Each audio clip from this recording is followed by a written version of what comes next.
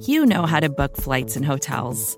All you're missing is a tool to help you plan that unbelievable travel experience. That's why you need Viator. Book guided tours, excursions, and more in one place. There are over 300,000 travel experiences to choose from, so you can find something for everyone. And Viator offers free cancellation and 24/7 customer support for worry-free travel. Download the Viator app now and use code Viator10 for 10% off your first booking in the app. Find travel experiences for you. Do more with Viator. For decades, Milk has been fueling women marathon runners as the OG performance drink. And in the new docuseries Running Sucks, brought to you by Team Milk, Abby Ayers takes us on a journey of self-discovery as she meets several groups of empowered women runners to find out what drives them, what fuels them, and what pushes them to go the distance. And in the process, she learns that she too can be a distance runner. You can watch the series at runningsuckstheseries.com and register for the inaugural Every Woman's Marathon at everywomansmarathon.com. I think almost everyone knows that famous photograph that the Apollo 17 astronauts took in 1972 when they went to the moon, and they took a picture of the Earth. And it's a blue marble, and they called it the blue marble. And you just see the Earth as totally blue. It's a beautiful blue image, but it also shows how little we are, how nothing we are, how tiny we are. So there's something about life and blueness. I'm always on the look for an object or a topic. One blue object led to another. Carol Maver has spent a lot of time thinking about the color blue. She's a professor of art history at the University of Manchester and the author of a book called Blue Mythologies. Something I discovered in my research was that the whole world seemed more blue than I could ever imagine. People do love blue. People do love blue, yeah. It's all around us every day. Midnight blue, navy blue, powder blue, cerulean, periwinkle. It's embedded in our speech. Blue bloods, blue moon, blue laws, blue-collar jobs. People sing the blues and go off into the wild blue yonder. There's a beautiful painting by Miro from 1925. And the painting is an abstract painting, just a little island of thick azure paint. And below this azure island of paint, he has written in lovely black script in French, "This is the color of my dreams." You know, art is intimidating to us. Maybe because we don't feel like we don't know how we're supposed to feel, and we don't know if we're getting it. You know, what would you say to someone who felt that way? I absolutely think art is a way to access something that is nonverbal within ourselves. And I think that color does that especially, that we get a mood or a feeling or a sensibility just from the color alone, that it seems to speak its own language that's not in conventional speech, but at the same time speaks to us. We can all experience blue. The color has its own biography. The story of blue is a story of people seeing something beautiful in the world that they could not figure out how to recreate. You can use soil to make brown and grind up green leaves and get green, but you can't take the blue out of the sky. There isn't any blue in Paleolithic cave paintings. It seems there wasn't even really a word for it in ancient Western cultures.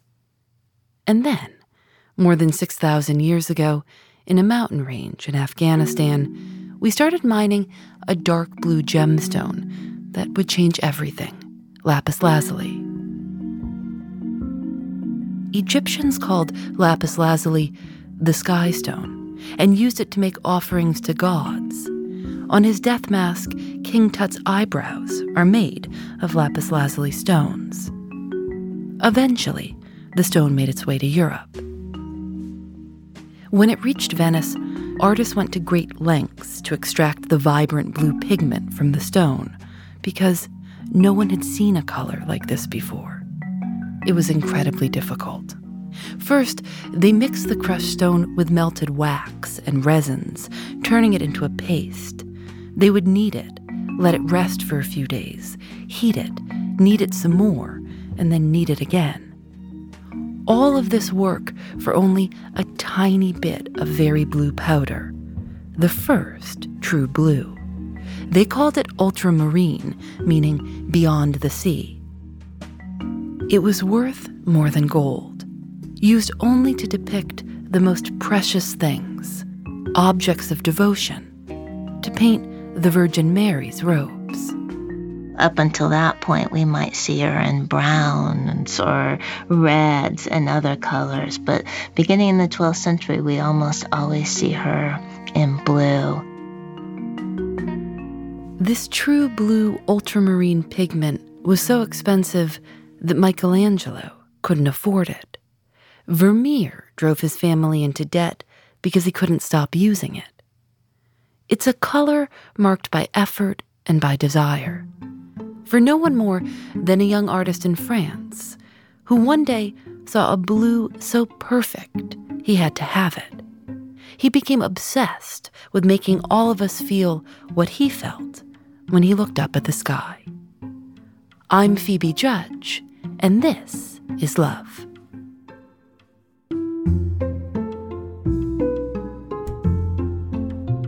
Do you ever remember him talking about the ocean and the sky, about blues? He actually talked only about that. Only about the color blue? more or less. This is Elena Palumba Mosca. When she was a young woman working as a nanny in the south of France, she met a man who would change the way we think about the color blue, Yves Klein. The story begins on a summer day in 1947. Yves and two of his friends, an artist named Armand and a poet named Claude, were lying on the shores of the Côte d'Azur, where they were dreaming as young men, young boys actually, to divide the world between the three of them. One of them would get the earth, another would get the animals. And Yves wanted the sky. What was it about the sky? Why? What did he like about the sky? The color. There is a story that Armand used to say that Yves was very angry with the birds flying through the sky because they were making holes in his blue, flying around. Yves Klein set off to copy the blue he saw that day in the sky. But like all the artists before him, he found it wasn't going to be easy. He found a pigment he liked. It looked perfect as a powder, but to make it into paint, he had to mix it with a binder, something that would allow it to spread and stick. When Yves mixed his pigment with the usual binders, it looked darker, flatter, not good enough. He wrote, "The magic of the color vanished. Each grain seemed to have been extinguished individually." He was at a loss. And then, finally, he found a man in Paris who could help. One of the most famous color makers, the man who'd made Picasso's blues. And they started working together. If what was available didn't let Yves create the blue he saw in the sky that day, they'd make new materials. They enlisted the help of chemists. And after a year of experimenting, they did it. So he found, I don't know how, because it was an absolute secret anyway, that using a particular type of solvent, he could keep the brilliance and the light that is inside the color itself. How did he have it made? Well, I don't know. It was a secret. They suspended the pigment in a perfectly clear synthetic binder, which they called only the medium. The result didn't look like paint. Eve described it as pure energy. And he called it IKB, Yves Klein blue. What did he plan to do with his blue? Well, he painted blue almost everything he saw around him. He would have liked to paint the whole planet blue. He painted blue everything he could paint, in fact. He used it almost exclusively. He rented a studio in Paris. Elena moved in. So I went and I stayed with him for a while. We were very good friends. We had no love affair. This must be quite clear. We were very good friends. I lived with him for a while, and I worked as a dancer so that I could go to school in the daytime and work at night.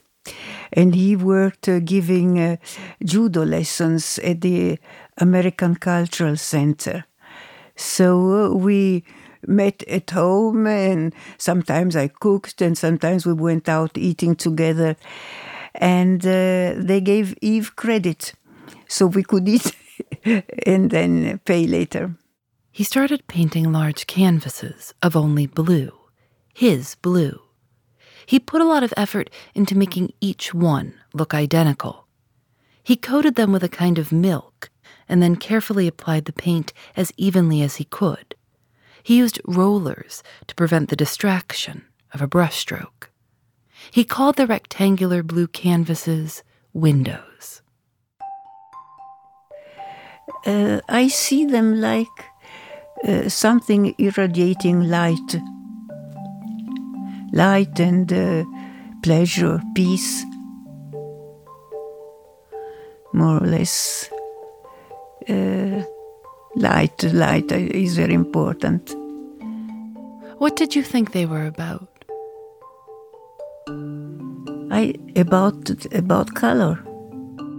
For his first show of the blue paintings, he hung 11 identical canvases in a gallery in Milan. They were all different prices. He sold 3. When the show moved to Paris, he convinced the Postal Service to allow him to use an all-blue stamp he'd created for the invitations. The New York Times called it obsessional art. Here's Carol Maver. He had a party in which everyone drank punch. I guess that was delicious. And when they went home and urinated, they peed blue. He released 1,001 blue balloons into the sky above Paris. He covered replicas of some of the most famous sculptures in Western art with blue, even the Venus de Milo. He painted globes and maps blue, so you couldn't see any difference between land and water or the borders between countries. He said he wanted to start a blue revolution, and he wrote letters to Eisenhower and Fidel Castro asking them to join. I think Eve had a sort of dream of an ideal society without war, without ugliness, where everything would be nice and friendly and beautiful and warm and blue also, I suppose. He kept trying to find new ways to put blue in the world. He came to think that paintbrushes were too psychological. He wanted something simpler. He would use human bodies. And so when he needed a person to try to make these prints, the anthropometry, it was absolutely normal that he would ask me. Can you describe what that was, what you did?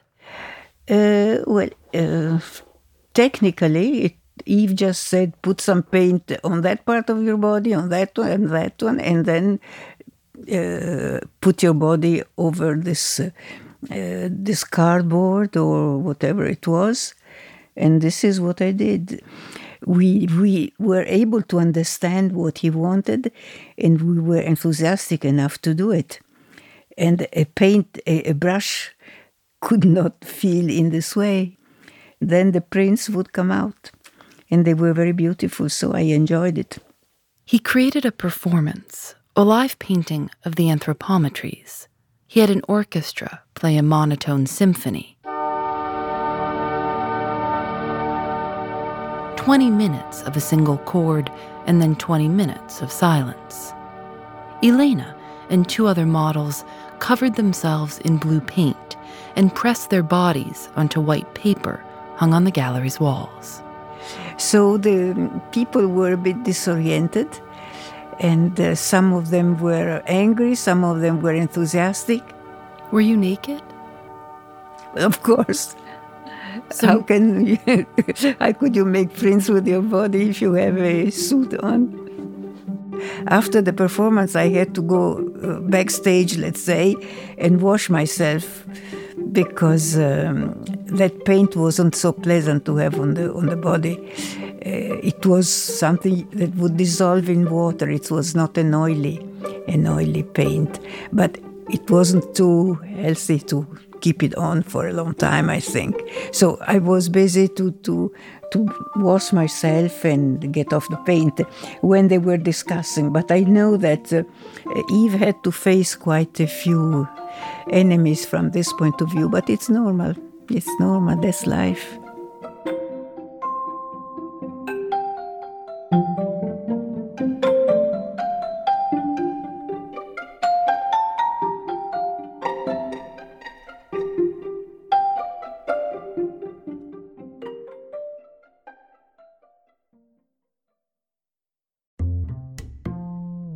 Support for This Is Love comes from Indeed. Hiring someone new can sometimes feel like finding a missing puzzle piece. The right person can complete a team, but the search can take a long time. And sometimes it feels entirely up to chance. Indeed is designed to help you find that perfect match much easier and much faster. Indeed's matching engine learns from your preferences for job candidates and becomes more accurate over time. That means the more you use it, the better it gets. You also don't need to worry about the busy work of hiring. Indeed will help you with scheduling, screening, and messaging candidates. Join the more than 3.5 million businesses worldwide that use Indeed to hire great talent fast. Listeners to this show will get a $75 sponsored job credit to get your jobs more visibility at Indeed.com/thisislove. Just go to Indeed.com/thisislove right now and support our show by saying you heard about Indeed on this podcast. Indeed.com/thisislove. Terms and conditions apply. Need to hire? You need Indeed. Vacations can be tricky. You already know how to book flights and hotels, but now the only thing you're missing is, the actual travel experience. Because is it really a vacation if you're just sitting around like you would at home? You need a tool to get the most out of your time away.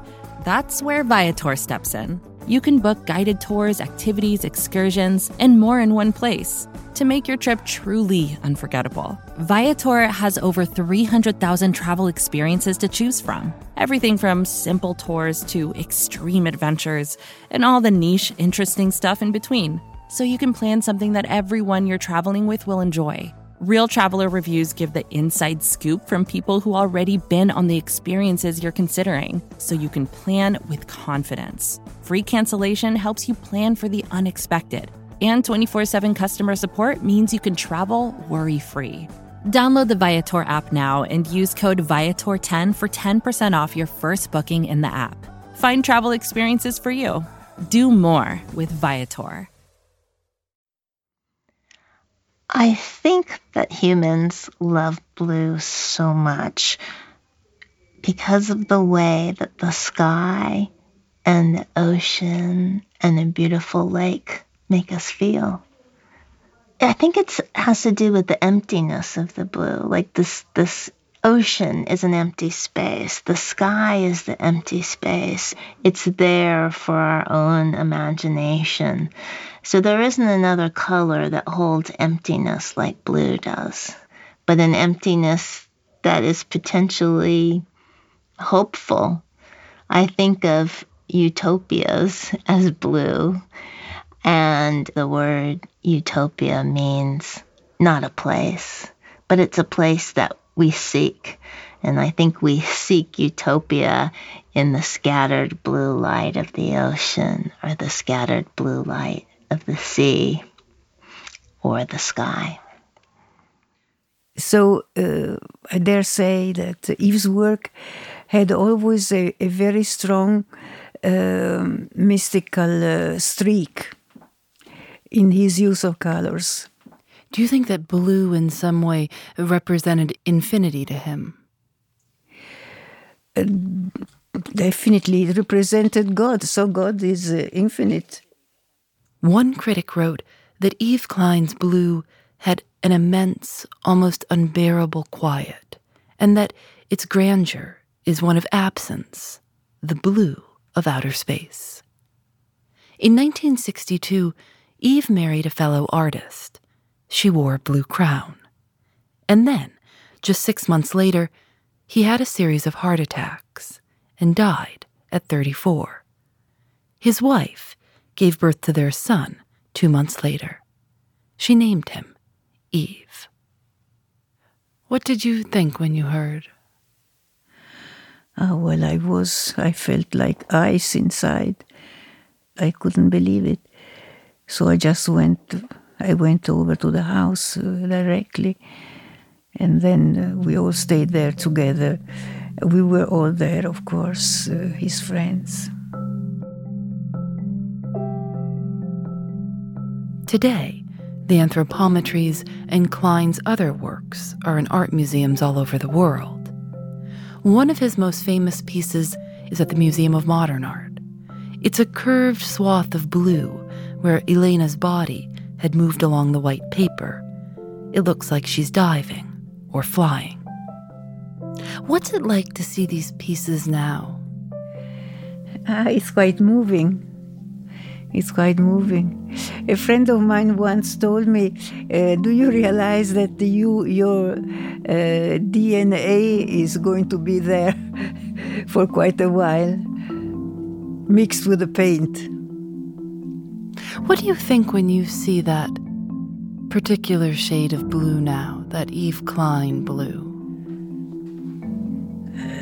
I'm happy. I like it. I recognize an old friend somehow.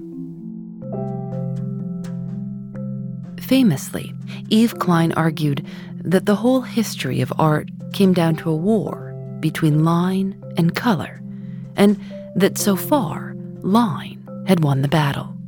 And I think that was his genius, that he found the solution through monochrome paintings, because it was necessary to get out of the tyranny of the line for him. This is what he said. This was something that people sometimes would also laugh about. But I am convinced that he was dead serious about it. And he was on the side of color. Of course, yes. He once wrote, "I have written my name on the far side of the sky."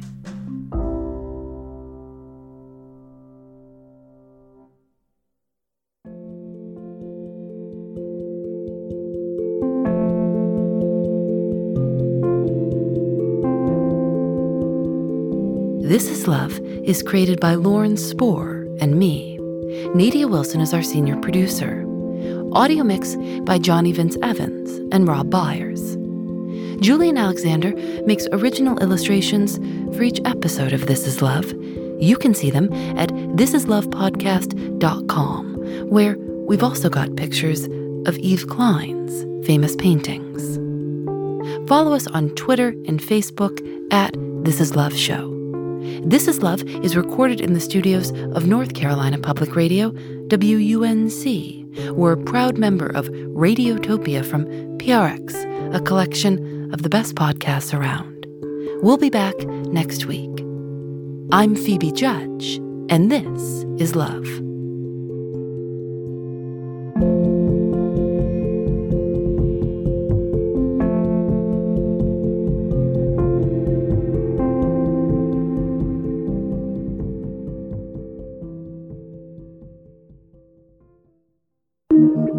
Radiotopia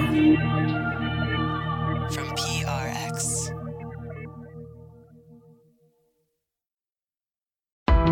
Why do you run? Why does anyone? I always thought that runners loved running, and that's not the case. Most runners hate running, but they choose to do it. In the new docuseries Running Sucks, brought to you by Team Milk, Abby Ayers learns why women runners everywhere are driven to go the distance. It really is about taking my power back and proving myself wrong. Team Milk is about fueling women's performance and helping them along their marathon journeys. You can sign up now for the inaugural Every Woman's Marathon taking place in Savannah, Georgia on November 16th, 2024. Learn more and register at everywomansmarathon.com. More to-dos, less time, and an infinite number of tools to keep track of. Sometimes doing business has never felt harder, but you don't need a miracle to hit your goals. You can just use HubSpot, because their all-in-one customer platform can make growing your business infinitely easier. Imagine this: high-quality leads, fast closing deals, wildly happy customers, and more benchmark-breaking quarters. It's not a miracle, it's HubSpot. Visit HubSpot.com to get started today.